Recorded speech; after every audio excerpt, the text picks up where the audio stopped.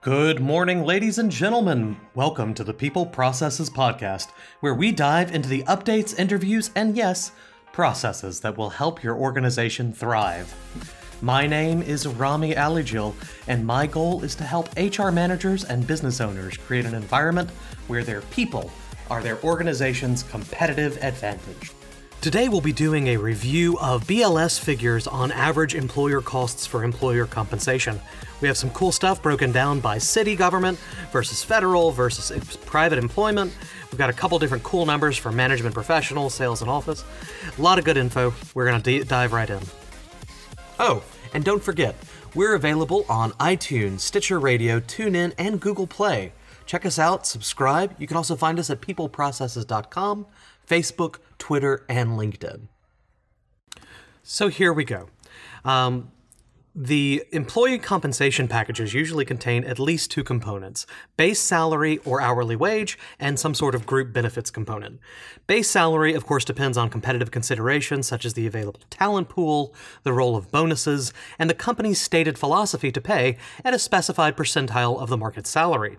Group benefits may be in forms of protective benefits, healthcare or prepaid legal services, or in the form of profit sharing or gain sharing or retirement.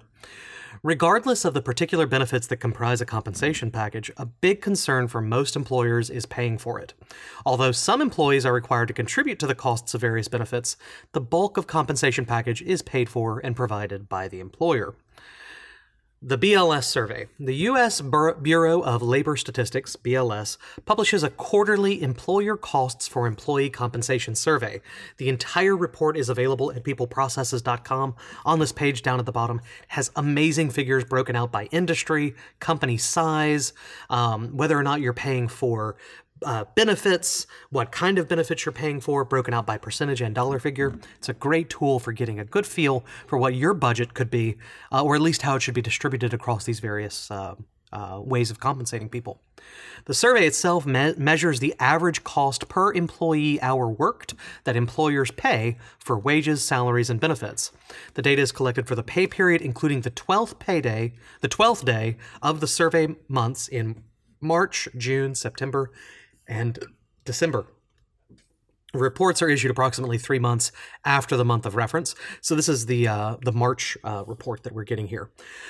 So the quarterly results are as follows. A bit to note, cost levels are based on a sample of approximately 27,300 occupations within approximately 6,600 private industry establishments and 8,000 occupations within approximately 1,400 state and local government establishments thrown in there as well.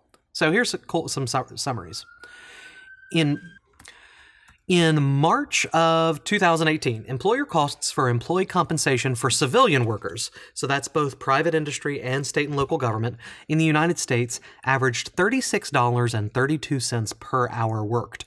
Wages and salaries averaged $24.77 per hour, and that accounted to 68.2% of these costs, while benefits, which averaged about $11.55 per hour, accounted for the remaining 31.8%. Legally required benefits like Social Security, Medicare, workers' comp, and unemployment insurance averaged a total cost of $2.66 per hour, which is 7.3% of total compensation. And some other kind of interesting benefit categories in their average cost per hour worked are life, health, and disability insurance. That's 3.18 cents. That's 8.8% of total comp. Paid leave, $2.58 per hour, 7.1%. Retirement and savings, $1.92 per hour, 5.3%. And then supplemental pay, like bonuses, came out to $1.20 per hour, 3.3% of total compensation. Now, we're going to break this verbally up in between private industry and state and local government. So private industry employers spent $34.17 per hour worked versus that national average we just gave of $36.32. Wages and salaries averaged $23.76 per hour, and benefits averaged $10.41 per hour and accounted for the remaining 30%. Breakdowns are on our site for each piece. For state and local governments, it actually averaged $49.40 per hour in cost. Now, wages were $30.91, again, versus that 2477 that's national.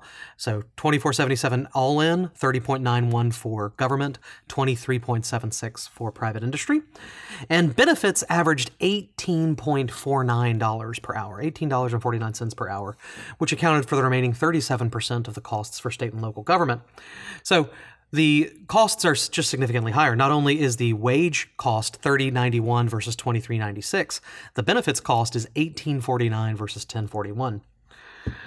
Legally required benefits were very similar, $2.73 per hour.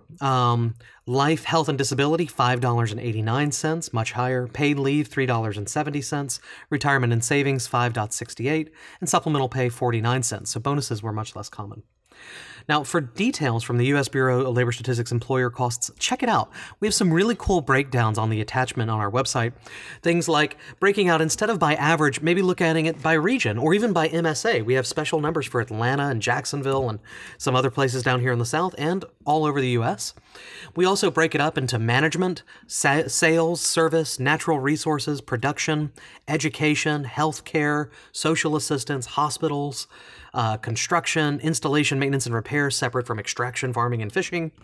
And we break it up by total comp, wages, and then benefits, broken into paid leave, supplemental pay, insurance, retirement, and legally required benefits. So it's a really good place to start. Now, of course, this doesn't tell you what you should pay your people, but it gives you a good idea for what you should budget and a broad idea of what your growth costs are going to be. Also, if you're looking at your current compensation package and seeing that you're spending 90% of your comp on salaries and 10% on benefits, you're far outside the norm when it comes to designing compensation packages. Something around these national averages are maximal. People prefer jobs that provide benefits that have a similar cost to this. So definitely worth checking out and using to analyze your own setup. Ladies and gentlemen, that's it for the day. I hope this was helpful for you, gave you something cool to think about. Again, check us out on LinkedIn, Facebook, and Twitter. Subscribe on Google Play or iTunes. And let me know if you have any questions. We'd love to help research and come up with an answer for you. Thank you so much. Have a great day, ladies and gentlemen. My name is Rami Alijil. Go out there and get your work done.